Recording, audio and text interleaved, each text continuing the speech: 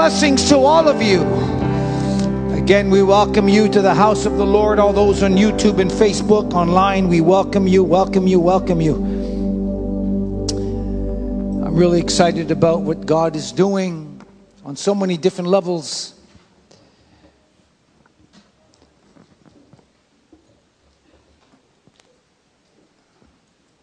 And for the brethren that are here, the announcement I just made, please pray for the rest of this week concerning next Sunday.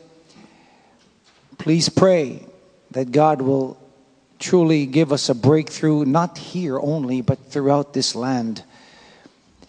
We are in 1 Corinthians chapter 10 this morning, verses 1 to 13. Verses 1 to 13.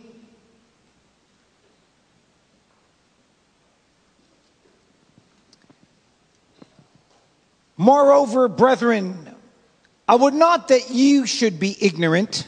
And so please notice, I don't want you to be ignorant. I want you to understand what really took place. How that all our fathers were under the cloud of all, notice the word all passed through the sea. And were, notice again, all baptized unto Moses in the cloud and in the sea. And did all eat the same spiritual meat? And did all drink the same spiritual drink? For they drank of the spiritual rock that followed them, and that rock was Jesus, the Christ. But with many of them, here comes the contrast. But with many of them, God was not well pleased. For they were overthrown in the wilderness. Now these were our examples, to the intent we should not lust after evil things, as they also lusted. Neither be ye idolaters, those that worship idols, as we some of them, as it was written. The people sat down to eat and drink and rose up to play. Neither let us commit fornication. Fornication is any sexual activity outside of marriage. Did you hear what I'm saying? Are you hearing me on YouTube? Any sexual activity outside of marriage is sin. Oh, Pastor, yeah, come on now. Everybody's doing it, a little bit of this. Any sexual activity. Any. Am I clear with this? Don't let me get graphic. Any is fornication, as some of them committed and fell one day 320,000. Neither let us commit fornication, as we said. Continue. Neither let us tempt Jesus, as some of them also tempted and were destroyed of serpents. Neither murmur ye, as some of them also murmured and were destroyed of the destroyer. Wow. Now all these things happen unto them for examples, and they are written for our admonition, upon whom the ends of the world are come. Wherefore, here it is. And so having said all that, Paul says, and so, wherefore, let him that thinks he stands take heed lest he fall. There is no temptation taken you, but such as is common to man. But God is faithful, who will not suffer you to be tempted above that ye are able, but will with the temptation also make a way of escape. Wow. What an incredible portion of Scripture. I think one of the greatest teachings here in the book of Corinthians. One of the greatest. I've entitled this message very simply, just stop it. Stop it. What do I mean by that? Oh, let's go on a safari this morning. As we look in our text, Paul reaches back into the Old Testament, which is his constant companion. And he wants to teach a very important lesson to the Corinthian people. He wants to give them some insight about what happened to his forefathers. And he explains certain things that ultimately brought their demise. And he wants the Corinthians to understand what happened to these Hebrews. And he's warning them, he's using their lives as an example that they would follow, that they should not commit the same sins and the same problems. Do not do what they did. Just stop it, O Corinthians, because some of these Corinthians were doing the same things. And they thought they can get away with it. So Paul gives three elements here. He gives an illustration, application, and then finally an exhortation. Notice here the illustration. Paul zeroes in on the experience of the Hebrews in the wilderness as they traveled for 40 years, wandering. Paul speaks about how blessed they were, how God met all their needs, how God protected them, how God did all kinds of signs and wonders. The blessings of God followed them constantly. And yet, despite all the blessings, they still refused to believe. They still refused to obey God after God continuously blessed them over and over and over again. And that's why I emphasize the word all. You heard me say, and all, at least 4 times. They all passed through the wilderness. They all participated in the blessings. God protected them constantly, the pillar by cloud. By night, he led them with this fiery pillar. He brought shade from the sun. He brought food and bread from the sky. He even provided their clothing, that their clothing didn't wear out for 40 years. Man, I want to go to that store. I don't know where you buy clothes like that, and the shoes didn't wear out. For 40 years, he fed them, led them, blessed them, took care of them. And all they did was complain. I know some children like that, you know that. But all they did was complain despite the blessings that God provided for his children over and over again. They were all baptized unto Moses, verse number 2, which means they identified with Moses in what his experience is with God and their experiences of crossing over the Red Sea. They had great leadership. There was no leader like Moses on the face of the earth, and possibly never will be. No one had intimate revelation of God more than Moses. Nobody. Moses heard from God, saw him face to face.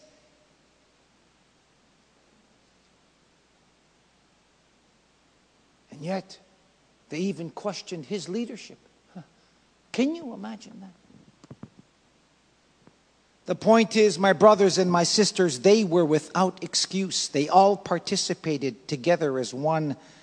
God did everything he can do. He even gave them water from a rock. Can you imagine water coming from a rock? Just think about that. And of course, that's a picture of Jesus. Jesus is our living water. And he said, out of your belly shall flow rivers of living water.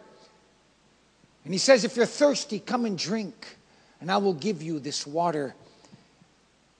Everything God did for his people. But notice verse number 5, but God was not well pleased. What a statement. You see, friends, as believers, our sole desire should be to please God. We should live in a way that pleases God. That's what should be your desire. That should be my desire. Lord, when I meet you one day, I want to hear those words, well done and thou good and faithful servant. I'm pleased with you. Come and enter into what I've provided for you. Come and enter into your rest, into your irini, your rest, your peace. Wow. And yet, despite all of these blessings, despite the fact that God protected them constantly over and over again, only 2 entered into the promised land.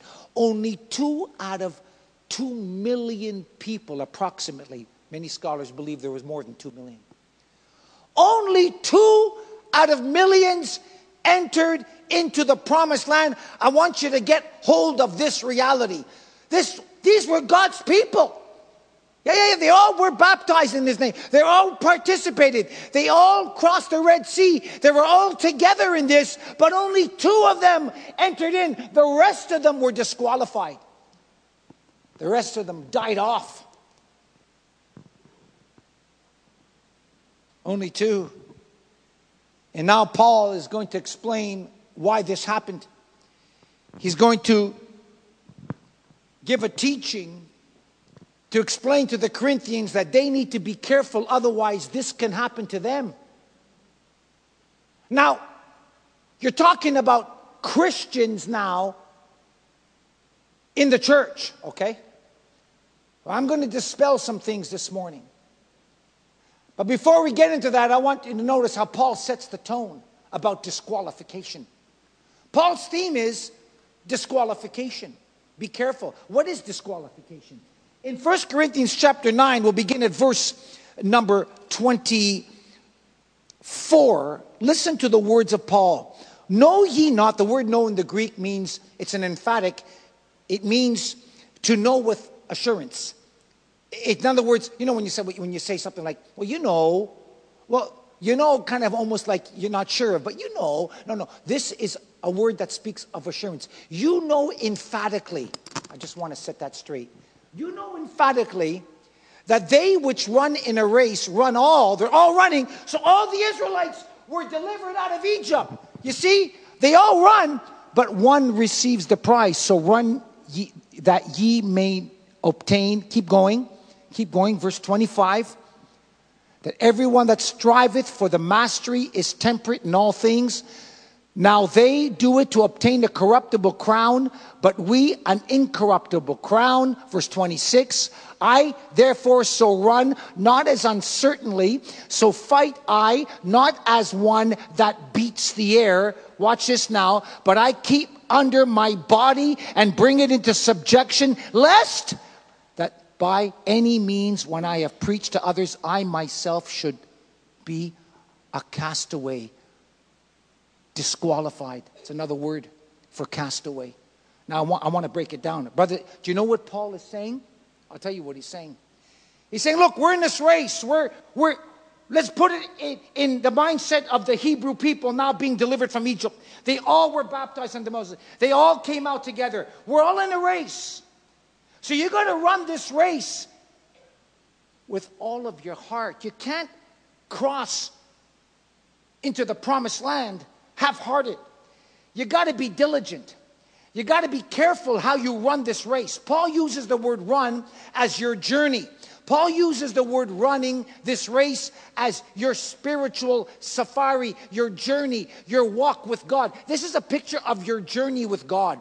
And he says you can't walk or run this race or walk in this journey without being careful about certain things.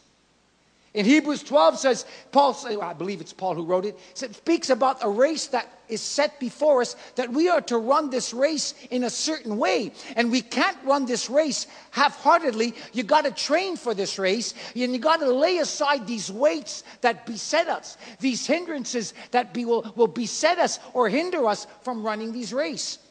Whatever these weights are, you got to make sure you get rid of them. Otherwise, you won't be able to run this race. We talk about that a lot. But it's also in the way you walk. So the race and the walk is the same thing. Your race speaks of this journey, and your walk speaks of this journey. And Paul says, if I'm going to be successful in running this race, if I'm going to be successful in walking this walk and this journey then I need to do something about it. There's no magic button. I can't press a button and have God do everything for me, like God just to wave a magic wand and everything will be fine. And I'm going to run this race with no hardships, no complications. God's going to do every single thing and I'm just going along for the ride. It doesn't work that way. That's already happened on the cross for your salvation. That very St. Paul said, listen, brethren, you've got to work out your salvation now.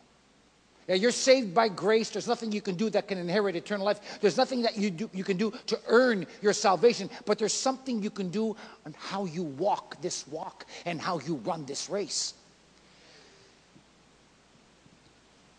And Paul says, I got to beat my body. What? I got to discipline myself so that I can run this race effectively. So Paul is using an athletic term that I talk a lot about. Paul says, I got to train my body. I've got to be disciplined to train. And every athlete will tell you he's got to train in order for him to perform. You don't just start playing the hockey season come October, everybody. There's a training that starts in August so you can play in October. Same with every sport. You train, you discipline. And as I mentioned, Usain Bolt was asked, how do you work out? How do you perform? What do you do? He says, it's amazing that I sweat night and day for 4 years just for a 9-second race. Training, discipline. An athlete must be disciplined or he will not be able to run the race effectively. So it is in the spiritual realm. There's no difference. If you're a Christian, there's some training to do. 1 Timothy chapter 4, verse 7, Paul says to train yourself. It's the Greek word gymnastiki, which is the English word for gymnasium or the gym. What do people normally do when they go to the gym? They work out. That's what Paul is saying. Spiritual workout. Praying, fasting, seeking Him, reading His Word, being disciplined in living a life that pleases God, walking down the straight and narrow way. That takes discipline, that takes focus, that takes training. You're not born spiritual. You're born carnal. The carnal side of you will always want to go astray. The carnal element for you will always do the things that are contrary to God. That's why Paul said, "Oh, wicked man that I am. Oh, wretched man, who shall deliver me?" The wretched, we have our sin nature that keeps trying to rise up again. I think it was Martin Luther said, when I came to Christ, I thought my body drowned. I thought my body was dead. I didn't realize that every so often it tries to swim again.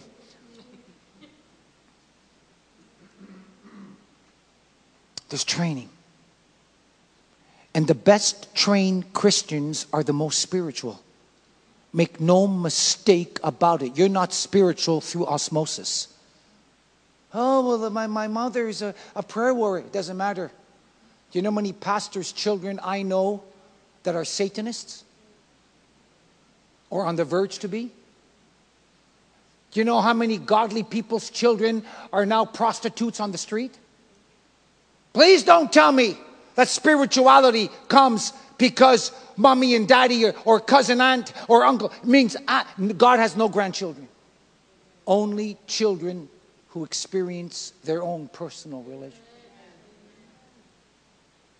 Paul says, I got to train or my flesh will control me. That's what he's saying. And he sets the tone.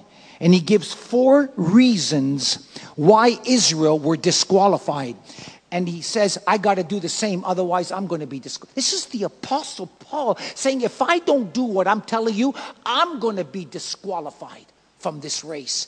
Do you realize how incredible that is? And I'll have somebody rise up and say, Pastor Dino, hold on a second. I can't get disqualified because God saved me and it's eternal, it's forever. And that's true. Theoretically, your salvation is eternal. The only problem, sir, is if you're not walking down the straight and narrow path, that eternal salvation that you think you experience, you might end up being a castaway if you're not careful. 4 reasons, Paul says, why Israel fell. 4 reasons why they didn't enter into the promised land. And these are the 4 reasons why you and I will not enter into the promised land if we commit them as a lifestyle. So I don't know who I'm talking to, but we're living in a day and age where you don't see much difference between the world and many of us who call ourselves believers. I've seen it everywhere I go, at weddings, on the streets, at gatherings. I have to ask myself, are you really, you're a Christian? I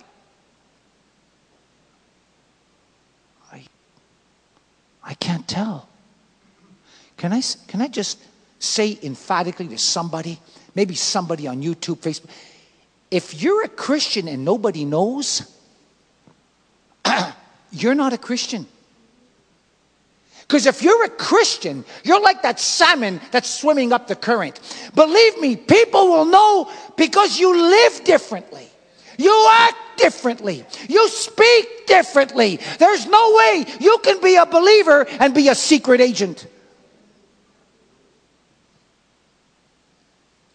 Reason number one they were disqualified was because of idolatry. Notice here, the Bible says in verse 7. Verse 7, look what it says. Neither be ye idolaters, as were some of them, as it was written, the people sat down to eat and drink and rose up to play. What does that mean? Rose up to play. Idolaters. If you remember the setting, Moses went up to Mount Sinai. He was going to get the commandments from the Lord. And the Israelites encamped at the base of Mount Sinai. And the people were waiting for Moses. And they got a little bored. They got a little antsy. You know, sometimes God doesn't answer right away. And people get a little bored. And they call, Aaron, we're bored. Can you make us I remember that. Yeah, we had this in Egypt. Can you make us a golden calf? The Egyptians used to worship the Apis bull. Can you make us a calf? And let's just begin to have some fun. We'll begin to worship it. Because along with worship, there was also some benefits, like sexual immorality. They were dancing and feast and reveling and partying and having sex, and all this is part of their worship.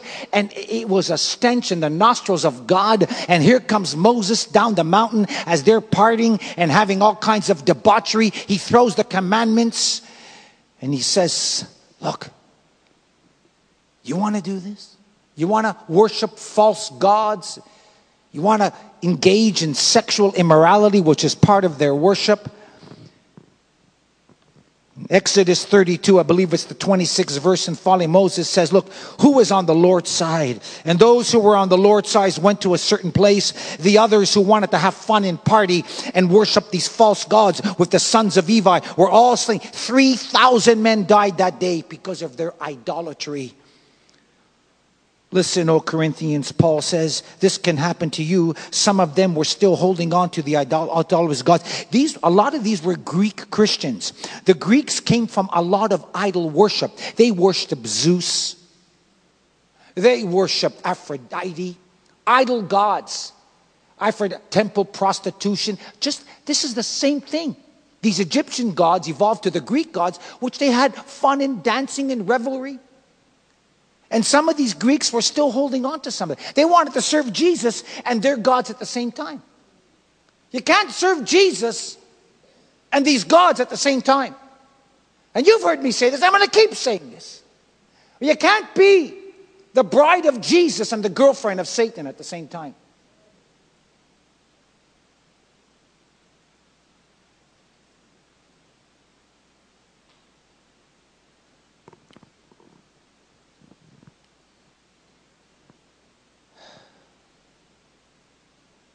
And so, Paul is saying idolatry will bring you down as it did my forefathers. Idolatry, what is it? Is it just worshiping these statues? Oh, it's more than that. There is modern day idolatry. What is idolatry? Can I tell you, brothers and sisters, somebody's on Facebook. You know, anything you love more than God is an idol. Your education could be an idol, sir. I know people, and God bless them, they want to get the highest education. Nothing wrong with education, but your education can be an idol. If it's all you focus on, all you care about, money can be an idol. Entertainment can be an idol. Sports can be an idol. Anything we value and love more than God. And let me just say, this is for free. Hey, listen, If Jesus is not valued above all, then he's not valued at all. So they want to play and dance and have this idol as their focus and have all the fun and games. But Jesus said you can't serve two masters. Number 2, then they were disqualified because of immorality. Verse number 8. Immorality. Paul moves out of Exodus into Numbers chapter 25. Now God told them they were supposed to keep clean, not to intermarry, not to have any sexual relationships with anyone. You have only sexual with your mate, with your husband or your wife. And of course the Hebrews disobeyed. They wanted to intermarry. The men were attracted to the Moabite women. They're a little bit different. They got their hair styled differently. Oh, their clothes look, they're pretty enticing. And so Aaron, son Phinehas, sees somebody in the very act of sexual depravity, and he throws a spear and right through his head, and he kills him right there. God was so angry, 23,000 people died that day. 23,000 people. And the plague stopped.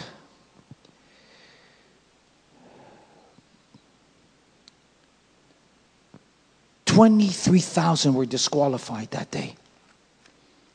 All because of immorality. And the Corinthians had the very same problem. The Corinthian people had problems with immorality and homosexuality. In the Isle of Lesbos in Greece, many people believe that the act of lesbianism took course and kind of flourished on this island that permeated the rest of the world. Alexander the Great's men, a lot of them were homosexuals, and they would practice and engage in homosexuality, and he would also want them to have affairs with each other so that they can really care for each other when they're fighting the battles. Can you believe that? Homosexuality was running. We think it's bad now. It's always been bad. It's always been horrific. That curse, that sin has always been in our world.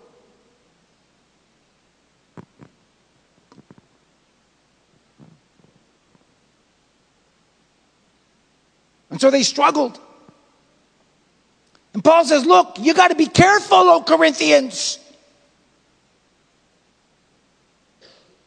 Did you know the Bible speaks about 2 sins that you're not supposed to mess with? In fact, the Bible talks about running. The Bible says you got to flee from the sin. You got to run. You got to get away from it. You don't want to have any entertainment with this kind of sin. You know what kind of sin I'm talking about? Men, you better listen to me. It's the sin of immorality, and it's the sin of idolatry.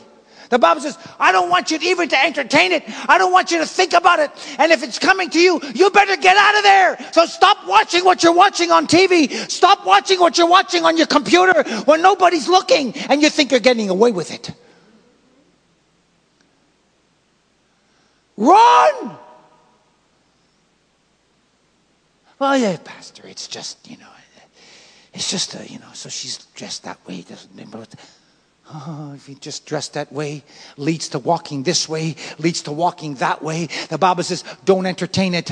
Don't compromise about it. Don't start thinking about it. Don't start. Get the heck out of there. Run.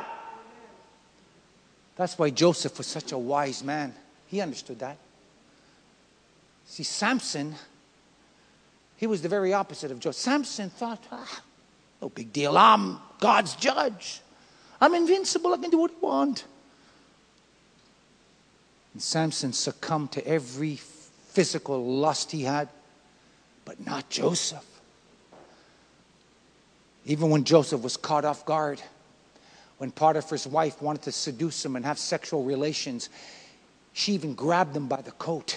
He understood what it means to flee. He got up and he started to run away. He even lost his coat. He'd rather lose his coat than lose his character. I'll tell you, any day you run. So men, you get out of there. And ladies, by the way, you're not innocent either. You run too.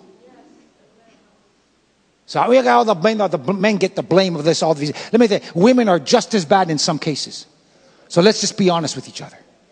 I don't want to tell you stories, but there's a lot of them. Run!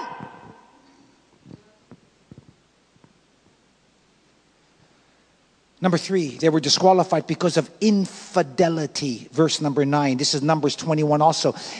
Infidelity. The Israelites accused God and charged him with being unfaithful. Charged God of being a big meanie. A party pooper. Charged God of, you just don't want us to have fun. You ever hear that? Well, you Christians, you just don't want us to have fun. Oh, really? They accused him to be unfaithful. You see, they didn't like the Lord's food. How dare you give us manna, Lord? That's tasteless stuff. We want quail. We want some meat. And Lord, by the way, Lord, you're not a very good cook, because the leeks and the onions and the cucumbers in Egypt, we can never forget how tasty they were. They seemed to forget that they were slaves, but they remembered the food they ate. Interesting. Very interesting. They accuse God that God doesn't care for them, that God doesn't want them to eat properly. And one day they woke up and there were snakes all around them, and many died. And God instructed Moses, make a serpent out of brass and put it on a cross of sorts and lift it up. And anybody who gazes upon this serpent will be healed. Of course, that's a picture of Jesus, who was raised up on a cross. And anybody who gazes upon him gets healed. And by the way, friend, that still applies to us today. Just look into the eyes of Jesus. Give your life to just look to him. He's the answer to every sin. And you would be healed, he said. And many, many, many died that day. Many were disqualified. And so this can happen to you and to me through infidelity. Infidelity. You're not faithful to God. You're faithful to other gods. You're faithful to other things. Infidelity. Why do you think God is so strong and so concerned about marriage? Marriage speaks of unity, of being loyal to each other. And when you commit adultery against your wife or your husband, it breaks the marriage. But that's what we do to God almost every day, and we're not even aware of it. Some of us. We're not faithful to him. We're not loyal. We have other gods that we don't know. We have other loyalties and other desires that far exceed our desire for God. Well, how do you know that, Pastor? I'll tell you how I know. Whatever you make time for is the things you love. And so we have no problem making time to wake up early to go and play golf. We have no time waking up early and making sure that we catch the plane, because I got a flight to Cancun at 6:30 in the morning. And so I got no problem planning for my vacations and my fun. And I got to strategize, and I got to sacrifice this, and I got to sacrifice that. But we can't attend a prayer meeting because I've got no time. My God, we always make time for the things we love. Finally, they were disqualified for ingratitude. Verse number 10. Verse number 10. Watch this. Verse number 10. Look what it says. Neither murmur. Oh, there's that wonderful word again. Ye, as some of them also murmured and were destroyed of the destroyer. Murmured. Now, those who've heard me preach more than 3 times will know what I'm going to say. What is complaining and murmuring? The devil's worship. So when you are in the process of complaining and murmuring, this is the spirit of complaining, the spirit of murmuring.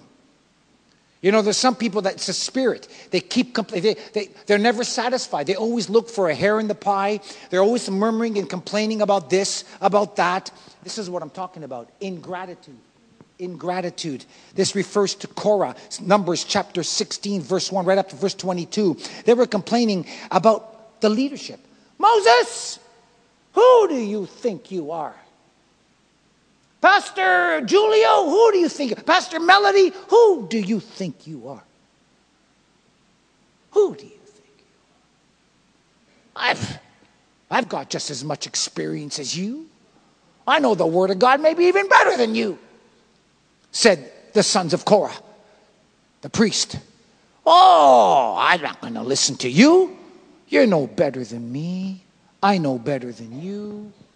And they complained about the leadership, shooting the messenger. They didn't like the message, so they're shooting the messenger. Yeah. And Moses says, okay. All right. You're questioning my authority? Fine. That's okay. I'm not going to justify myself. I'm not going to defend myself. Don't ever defend yourself. Let God defend you. And so Moses says, okay, we'll see who's got the authority. If it's not me, that's fine, but we'll see. And so you get a group and hang around the tent over here. I'll have another group that will hang around the tent over there, those that are pro-Moses and those that are not. And we'll find out. And the next morning, boy, they found out all right. They sure did. Here we see the first earthquake recorded in Scripture. The Bible says that a great earthquake came and swallowed up Abiram, Korah, and Dathan. And the next day, there was no question, no doubt about it. Moses was vindicated. Hundreds, I think 600 people died that day. And so Paul is saying, look, some of you Corinthians are ungrateful. You are disloyal. You are unappreciative. You're complaining. You're murmuring. Be careful. Well, how do I know that? 1 Corinthians chapter 3. 1 Corinthians chapter 3. Well, hold on a second. I'm of Cephas. I believe what Peter said in the Scriptures. Someone else rose up. No, I'm of Apollos. Read it for yourselves. I believe what Apollos says. His teachings are better. What? You know nothing. I'm smarter than you. I'm more spiritual. Some say, well, hold on. I'm of Paul. Paul, he got the revelation. Paul, he's the man of God.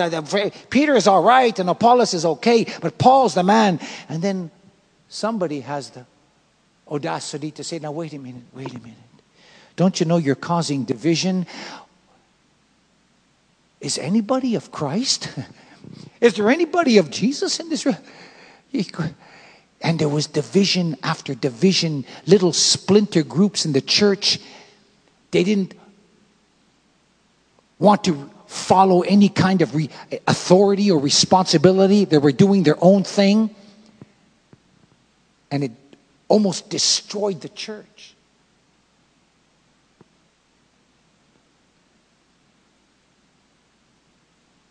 Disobedience through idolatry, immorality, infidelity, and ingratitude. And that's why the Bible says in Romans chapter 1, that's why it says in Colossians that those that are godless are ungrateful. In fact, the Bible says in Romans 1, you can read, I believe it's verse 21, because they were thankless and did not appreciate and serve God. They served rather the creation rather than the Creator, and they didn't appreciate God. God turned them over to a reprobate mind. Do you know that thanklessness is the sign of our times? Ungratefulness. And we're living in a world that's plagued with ungratefulness. Plagued. Filled.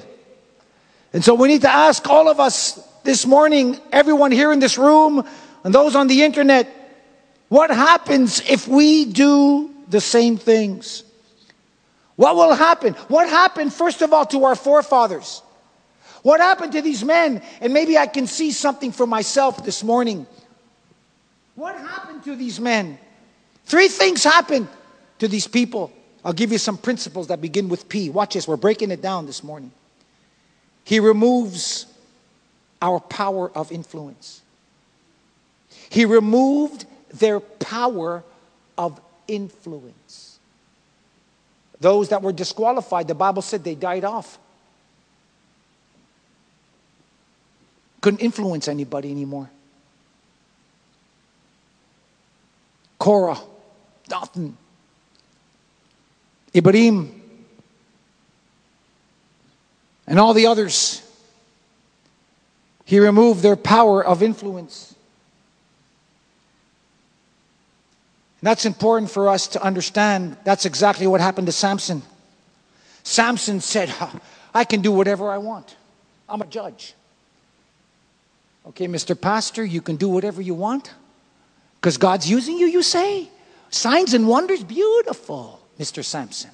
And so Samson wants to marry anybody he wants to marry, wants to have sex with anybody he wants to sex. I'm God's man. I've got the power. I'm the strongest man on the face of the earth. And so one day something says in Judges chapter 14, let me go to Timnah, and there I'm going to meet a Philistine woman because I want to marry her.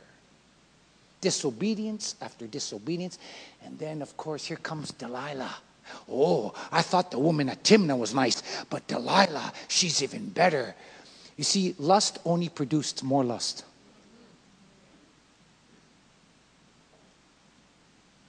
And so the heterosexual man who's having sex with all these women one day says to himself, is there something more that I can be gratified with?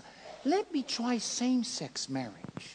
You'll be amazed how many so-called homosexuals started off as heterosexuals, but it wasn't enough. They wanted another experience. Oh my God. So Samson says to himself one day after Delilah finds his secret. And all of a sudden, as he's in Delilah's lap, the church better be careful that you find yourself never in Delilah's lap. My God. And so he's in Delilah's lap sinning. And all of a sudden the Philistines come upon him. And he thinks he's going to destroy them like he used to. And all of a sudden he attacks them and he realizes, wait a minute. I've lost my power.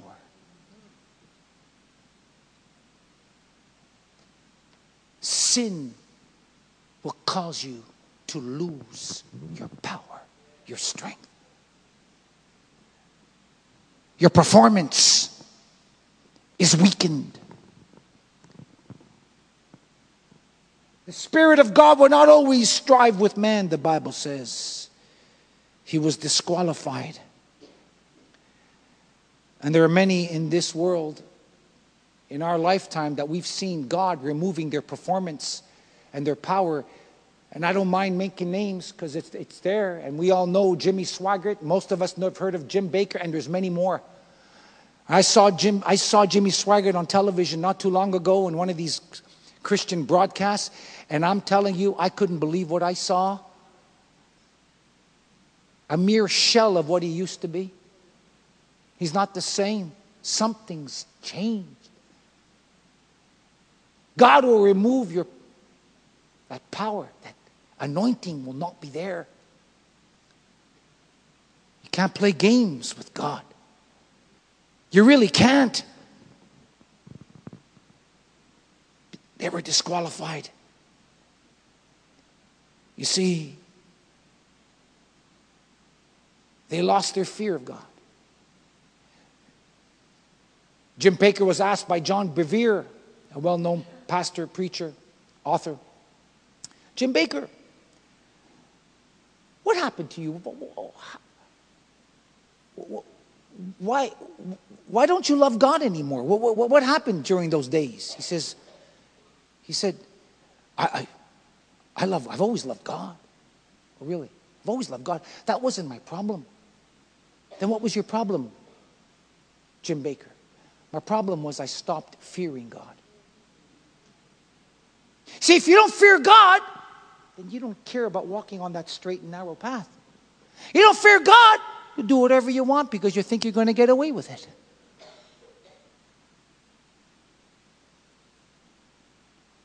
They were disqualified. God took away their performance, power. Number two, then he takes away not only your power, but your performance. There are times that God removes certain things from your ministry. Yeah, your ministry leaves you.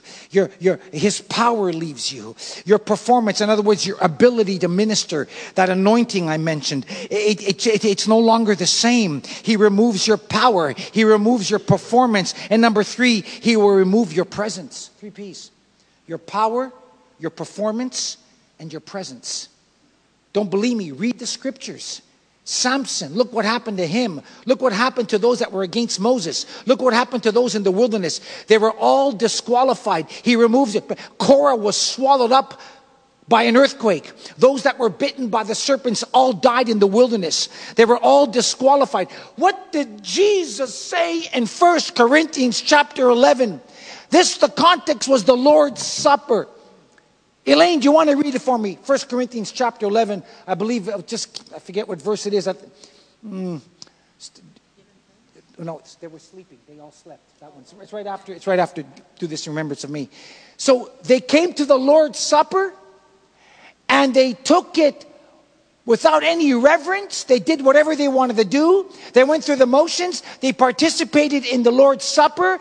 And what did Paul say? You can't do that without examining yourself first. Paul says, examine yourself, because some of them have died not taking the Lord's Supper worthily. Is that not true? Can you stand up and read it?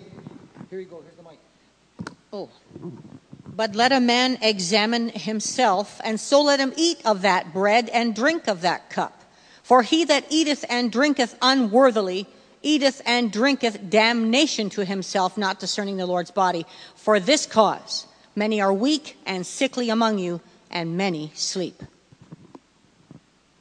Some get sick because of your and my walk, and some die. Look, I'm not saying that. But they were disqualified. Acts chapter 5, what happened to Ananias and Sapphira? What happened to them, Rick? Why? They lied and withheld.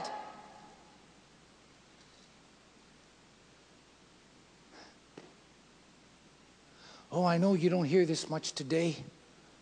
And there I can hear somebody somewhere say, Pastor, stop using your fear tactics. I can hear it. Stop preaching all this legalism, Pastor Dino. You know, we don't want any of this legalism. We're free now. And when the sun sets, free is free. Free to do what? Free to do whatever you want to do? Wrong. Paul addressed it in Galatians. Oh, you started off in the spirit. Now you're ending up in the flesh because you're free. Yeah. You started the race so well. You did really well. But who hath bewitched you and cut you off? I don't know who I'm speaking to.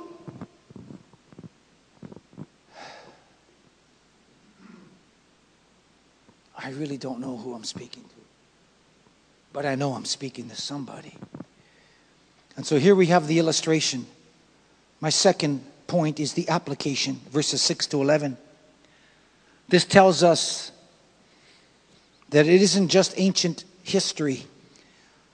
Paul brings this historical event for an example for us today, not just for the Corinthians. You see, brother, this is not just Bible for the Hebrews and the Corinthians. This is for us today. This teaching applies to Logos, applies to you, sir, watching on Facebook, applies to everyone today. The Bible today is not given to us merely for information. It's given to us for transformation. Paul says it was an example for us so we can listen to, so we can observe and do. All these things was an illustration so that we can apply it in our own lives. To observe, to learn, so we won't make the same mistakes and fall into the same traps. This is the value of studying history. This is the value of studying God's Word. Whoa, God, I need to hear it. So we have the illustration. We have the application. We must apply it to ourselves. And number 3, Paul now gives an exhortation. Illustration, application, exhortation. Verse number 12. Take heed lest ye fall. The problem, these Jews, they thought they stood no matter what they thought they were. They thought they were invincible like Samson because they were God's chosen people. I'm God's chosen people. We don't have to live like you, oh you Gentiles, because God chose us. I belong to Logos. I don't have to live. I've been baptized in water. I don't have to. I'm baptized. My father's a pastor. My uncle's an evangelist. And so we base our spirituality on our pedigree. Like the Jews. We're chosen. They all passed through the Red Sea, didn't they? That's why I kept emphasizing all. They all were protected. They all had the provision, but they all fell too. Except two. Except two that wanted to be different. Except two that said, no, I'm not going to follow you. Oh, my friends, don't follow the majority. Sometimes the majorities are, listen, it's the minority. So look, one with God is a majority. You don't have to follow the crowd, my friend.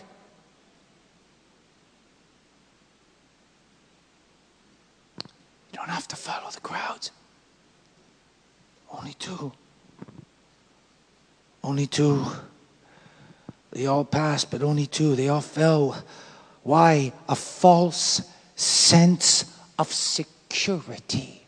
A false sense of, that's what's going to happen before Jesus comes again. Peace. It's all peace. And all of a sudden, Jesus comes. False sense of security. That was the problem with the Pharisees in John chapter 8. Jesus, how dare you come and talk to us about God? We're the children of God. We're the sons of Abraham. And Jesus threw at them John 8:44. You're not the children of Abraham. You're the children of the devil. Can you imagine what they felt? Can you imagine what they felt? How indignant they began. How dare you talk? Jesus said, I don't care if your father is Abraham. You're not saved because of your pedigree. You're not saved because you belong in a pastor's home. You're not saved because you went to Bible college. You're not saved because you attend Logos 5 times a week.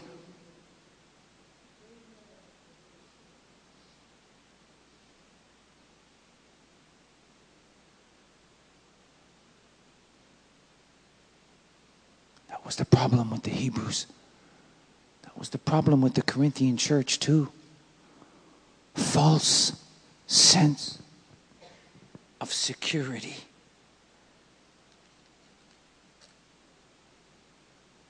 Oh, my friends, never trust our privileges over the truth of God's word. Paul says to these Corinthians, just because you are baptized in Christ, just because you're members of the Corinthian church, oh, there's a big one right here. Just because 1 Corinthians chapter 12, you've got the gift of tongues, the gift of healing, the gift of prophecy, the gift of knowledge and wisdom and casting out of demons and miracles, that doesn't necessarily mean you're saved. What? Oh, it could be. You're not saved. And all those gifts you have, and you think, look how great you are because you got all those gifts. I must be right with God. I can do whatever I want. Oh, I know I'm speaking to somebody now. Didn't Jesus say, wait a minute. Didn't we come and cast out demons in your name? Didn't we prophesy in your name? Didn't we do this? And he says something that, you did all that, but you know what? I don't know you. I don't know who you are. Don't have a relationship with me. I've given you those gifts, but you still don't know me.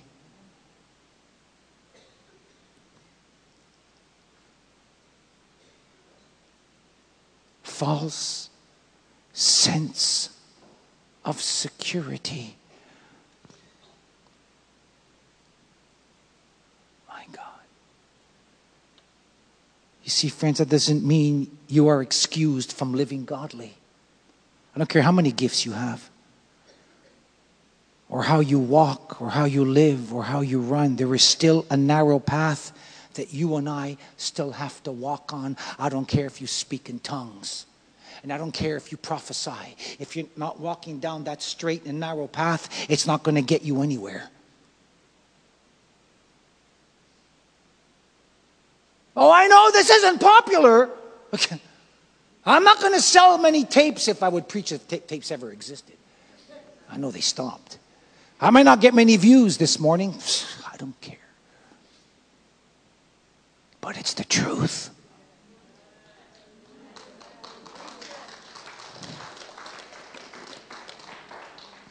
So despite the fact that they saw the miracles, tasted the spiritual food, saw the power, all the miracles,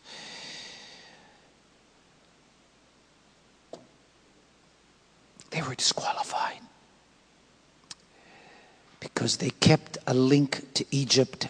They didn't cut the umbilical cord. They were not walking down the straight and narrow. They wanted Egypt and God at the same time, and it doesn't work.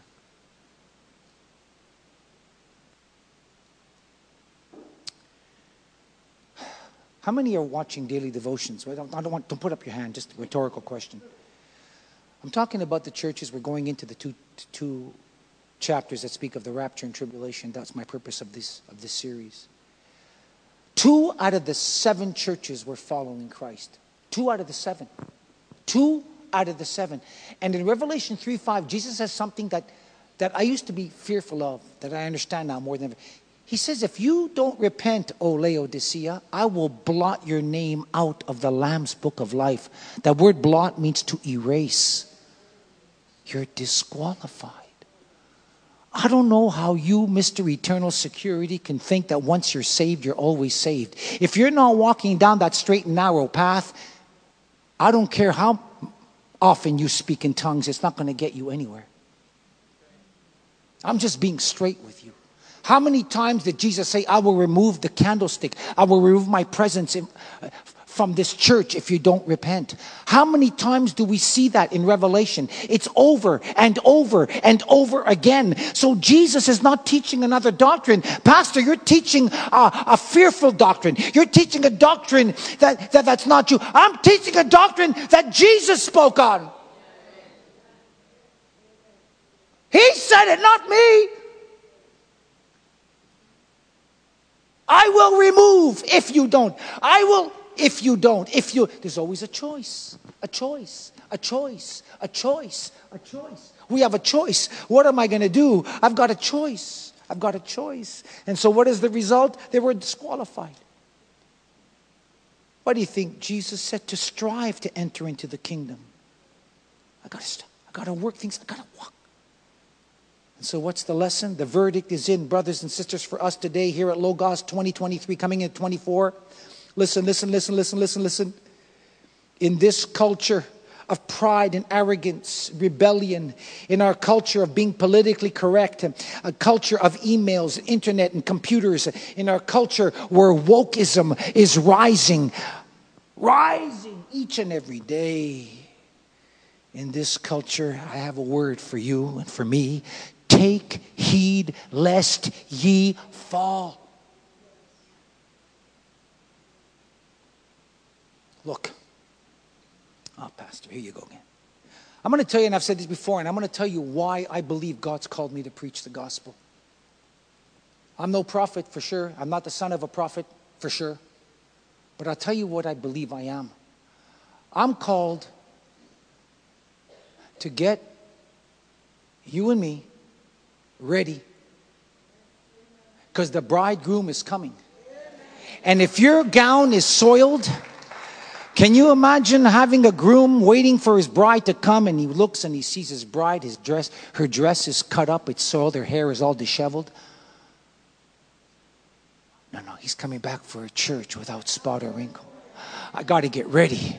My clothes might be soiled, but that's not too late for me. Because Paul finally says one word here in verse 13 that we want to close with. He says something to encourage me. So far, everything seems so discouraging. So you might say, well, Pastor, is there any hope in all of this? If only 2 made it, is there any hope for me?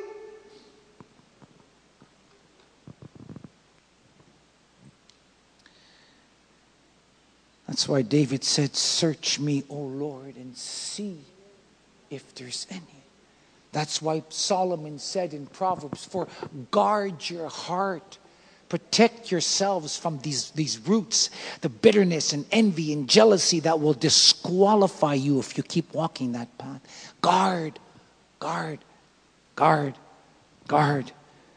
your heart. Is there any hope for me?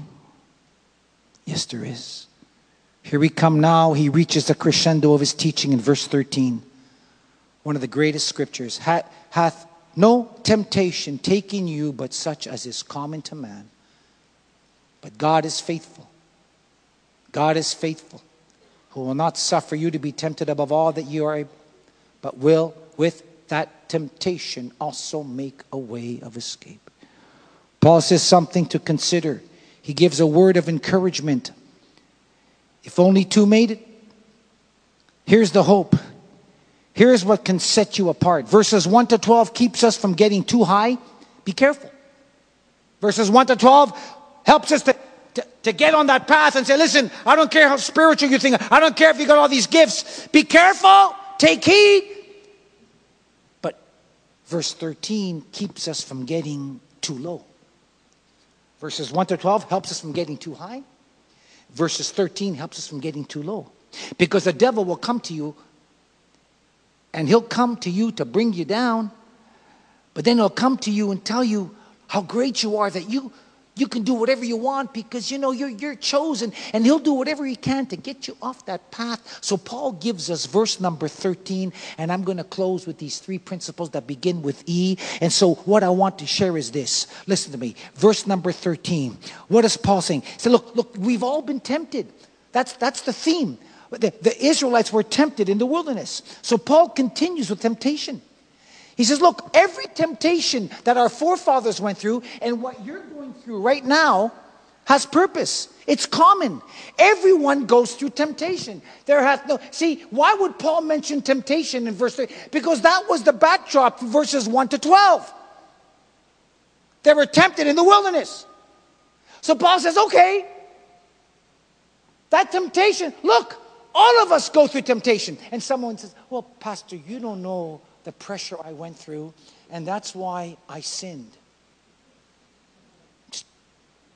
And so many times we will justify our sin because of temptation, because of the circumstances.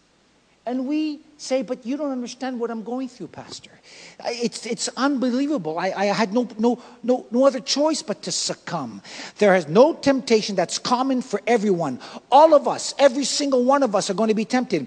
Don't think it's strange, 1 Peter chapter 4, that the fiery trials of your faith, that you're being tested by the fiery trials. Yea, all that will live godly in Christ Jesus shall, not if or perhaps, shall suffer persecution. 2 Timothy chapter 3 verse 12, 1 Peter chapter 4, Philippians chapter 1 verse 29 says it is not enough to believe in him, but to suffer and go through tests. That's what it means. Tests. Not enough to believe, but to go through suffering and tests. We will go through suffering. We will go through tests. And of course, it's how we respond to those tests and those trials that will determine our destiny, my friend. It is not uniquely for you and me. Abraham went through tests. Job went through tests. Elijah went through tests. Paul went through tests. Even Jesus was tempted in Hebrews 4 in all matter of points, yet without sin. It's not sin to be tempted. If sin means you're tempted, means sin, then Jesus sinned. Jesus didn't sin, he's God. But he didn't yield. You see, the sin is yielding into your temptation. The sin is yielding into your temptation. Can I say, the sin is yielding. Not going through it, but yielding.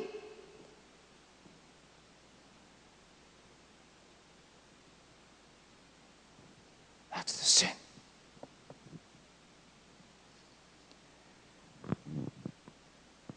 No, the Bible never says you're not going to be tempted. In fact, the opposite. Be sober, vigilant, because the devil comes seeking those that he wants to devour. So temptation is common to every single one. Number 2, but God is faithful. He will not allow you to suffer above what you can endure. So my first E is that it's for everyone.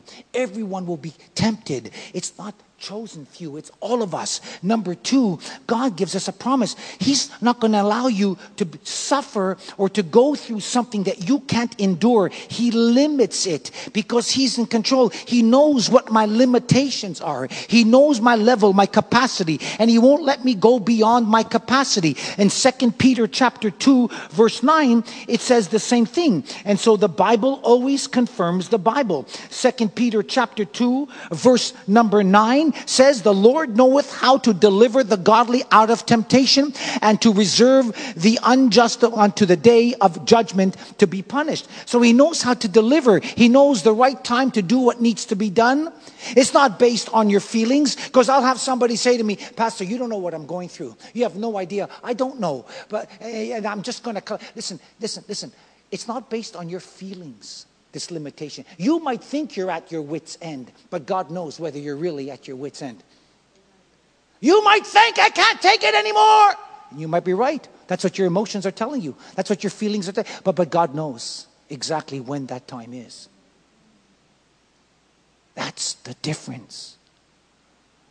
Don't bow down to your emotions. Oh, Pastor, if only you knew my situation. I don't know your situation. I know one thing, that God won't cause you to go to a point and to a place where you're going to explode.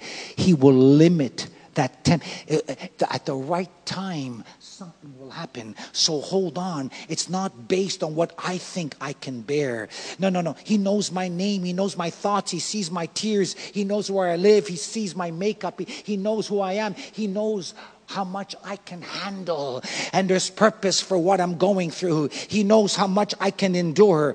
Yeah. And then this time of temptation, number 3, not only will He help us endure, not only is it for everyone, but number 3, here it is. There was a certain great escape. There's going to be an escape. In that moment of death that you think, that moment of trial, in that moment of temptation, something's going to happen. You will find a way of escape. You're going to get through this. When thou passest through the waters, you will not drown. When you pass through the fires, you will not burn. I will make a way of escape through the fires. I'm going to make a way of escape through the floods. Something is going to happen. The word escape in the Greek is the word eskabasis, and that means to lighten the load.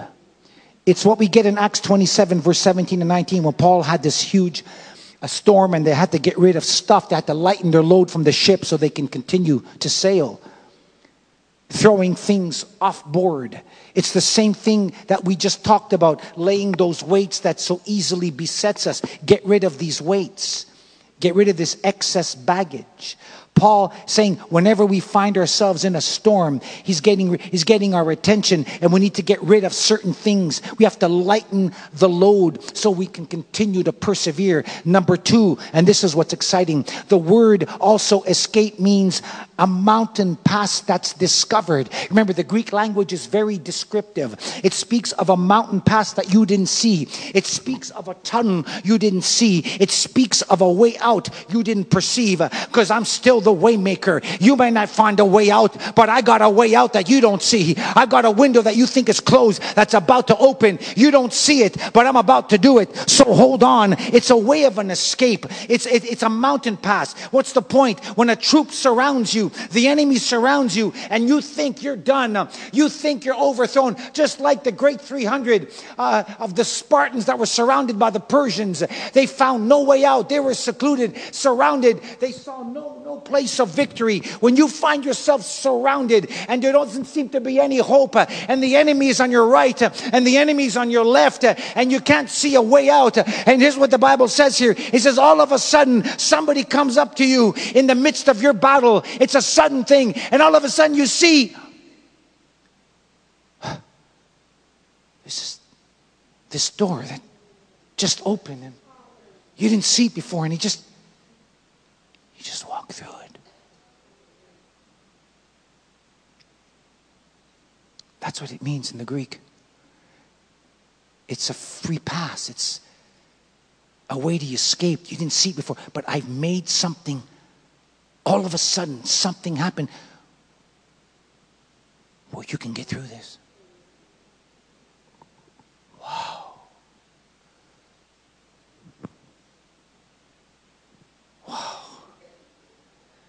friends, He's still able to do it.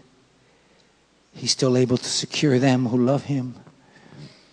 If a sea couldn't stop Moses, if a wall couldn't stop Joshua, if a giant couldn't stop David, if death couldn't stop Jesus, then no situation, no demon in hell can stop you, my friend. Let me tell you, He did it then and He can do it again. If He told the walls of Jericho to fall and they did, He will do it again.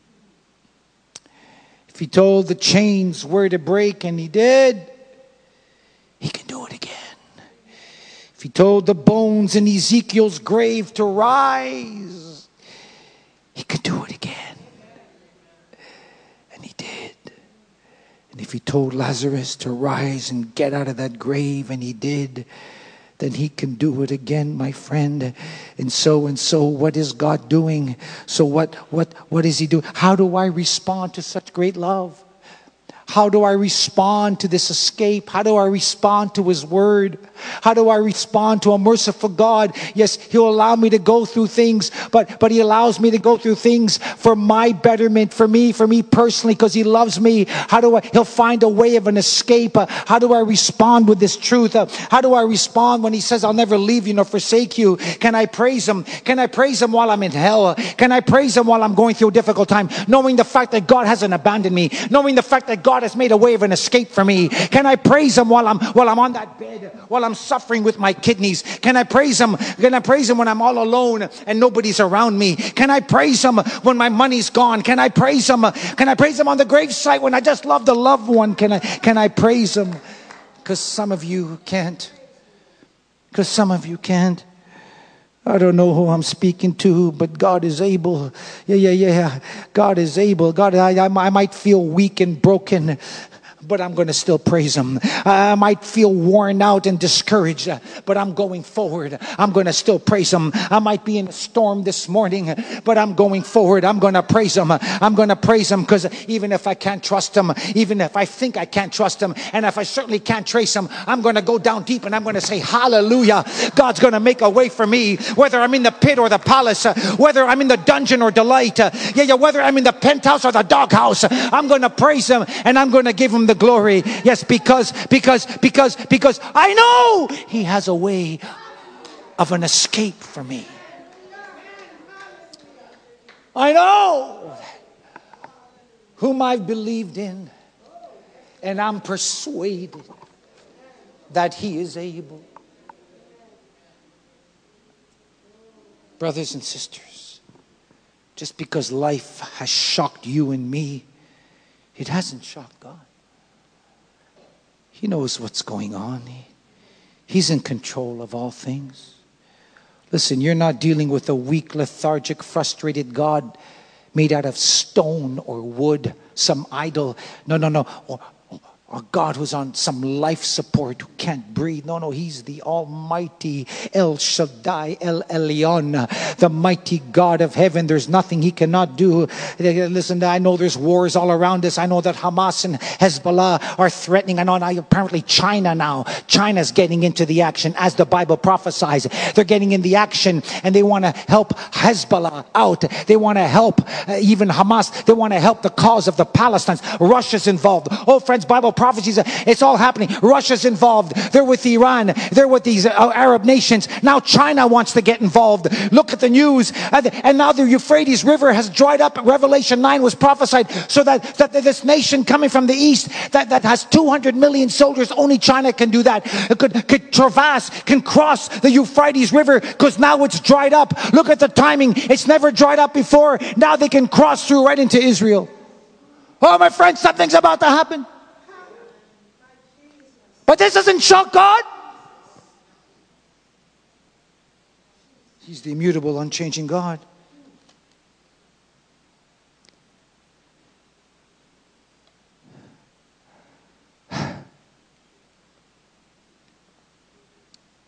He's the one who can restore the years that the locusts have eaten.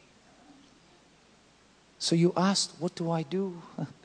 I got to rejoice. I got to rejoice and trust Him. Habakkuk 3:17 tells me if the figs are dried and the stalls are empty, I still got to praise him. Then I got to remain steady. I rejoice. I got to be steady. I got to keep trusting him. I got to keep down that straight and narrow path. I can't turn to my right. I can't turn to my left. I got to keep steady. I got to rejoice because there's a way of escape. I got to keep steady because the Bible says to me, I got to walk down that straight and narrow. I got to keep my eyes on Jesus. I got to keep going forward. I've got to endure to the end. And then number 3, I got to retreat from certain sins.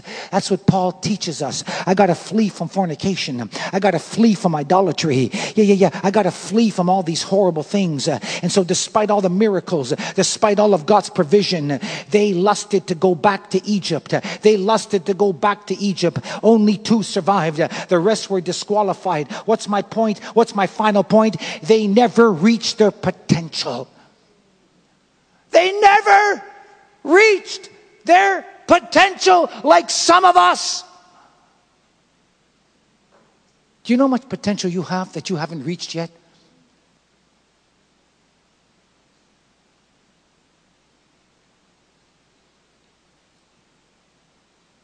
I got to close. I've been preaching too long already. So far, I don't see anybody sleeping. Maybe there's 1 or 2, but that's okay. I'm closing. 12:18, that's not too bad. Is that bad? No.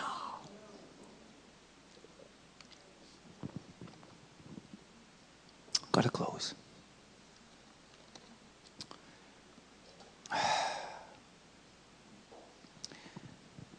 We have to make choices, brothers and sisters. This narrow path isn't easy. Don't let anybody tell you this is an easy road. It's not. Because you're like that salmon that's swimming up the current.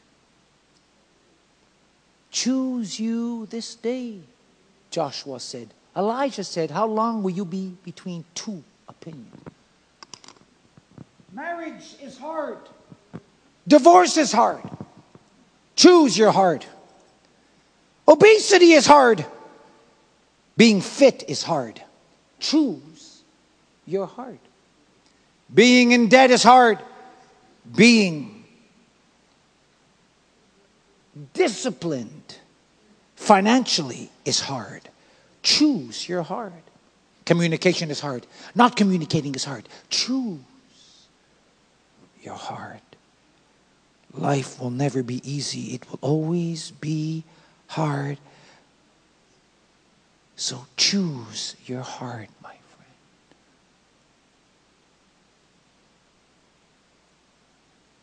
As a man thinketh in his heart, so is he.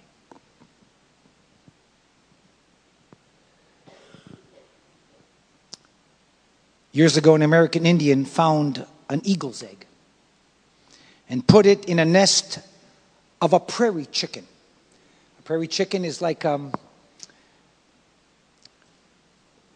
it looks like a chicken, but it lives in the prairies back in the day. They're extinct now. But there used to be what they called prairie chickens. The eaglet hatched with a brood of these prairie chickens, and they grew up with them all of its life. And this eaglet that hatched did exactly what the prairie chickens did. He scratched in the dirt, searched for corn and seeds and insects. And when he tried to fly, he only went a few feet because that's what the other chickens were doing. And that's what he believed, that's all he could do.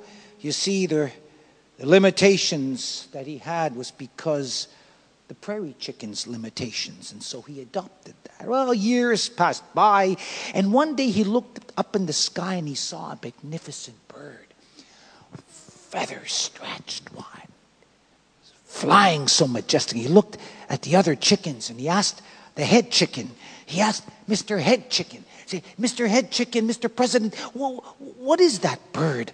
What is that bird up there? That is a mighty eagle.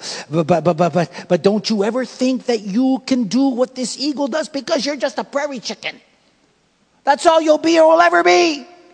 You will never be like that, so don't even try. And guess what? The eaglet never gave it another thought, and he died eventually believing that he was a prairie chicken.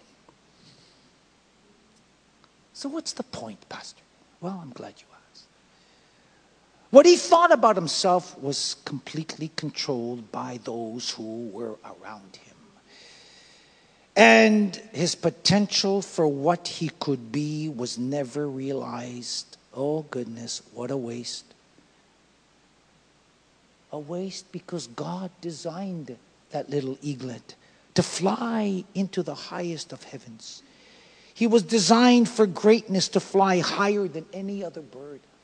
He was designed that he can fly even above the storm. Designed to have eyes that can see 2 miles long, wide. Designed to fly higher because his lung capacity was different. And yet he plucked for worms and scratched the dirt, cackling because he believed he can do no better. Oh, as a man thinketh in his heart. My friends, you will do the very same thing if you don't see yourself as God sees you. You are God's divine creation, created in his image. You are his workmanship. You are designed for spiritual height. There's nothing in you that has great destiny. It's all God.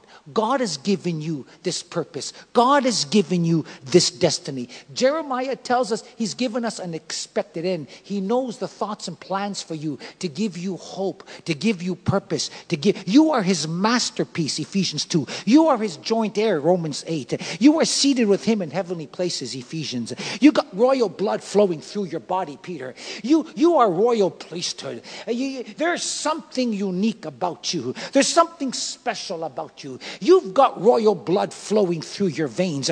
You are kings and priests, Revelation 1:7. There is something about you that sets you apart from the rest of the earth. You are God's divine eagle. Stop living like a prairie chicken.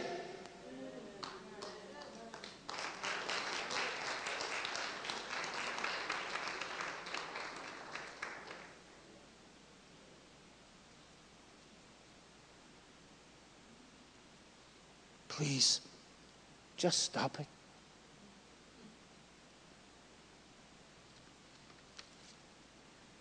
Your future is far greater than you can possibly imagine.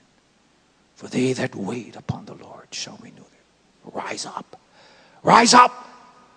Stop living beneath your blessings like the Israelites, acting like a prairie chicken picking at the dirt. Now take off for the heavens. Set your affections on things above, yes, with the wings of faith. Take off into your destiny, my friends. It's time to rise. It's a new day. God is doing something special. Israel forgot who they were. When I think about the Lord, how he saved me, how he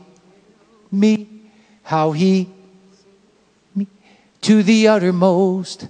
When I think about the Lord, what he's done for me, who he is for me, how he loves me, how he set me free, makes me want to shout, hallelujah, thank you, Lord, you're worthy of all the glory and all the honor and all the praise. You made an escape for me. Thank you, Jesus. Lord, you're worthy of all the glory and all the honor. Let's all stand together, please.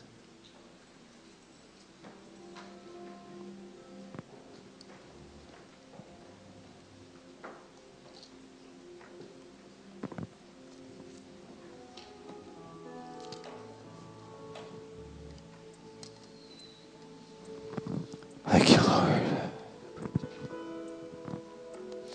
I know it's late. Some of you have to go. God bless you. Thank you for being here. Don't forget next Sunday. I can't emphasize the importance of next Sunday. It's probably my most important sermon. I think it is, to be honest. Bring your friends, your neighbors, your family. You shout it out. You bring them all in.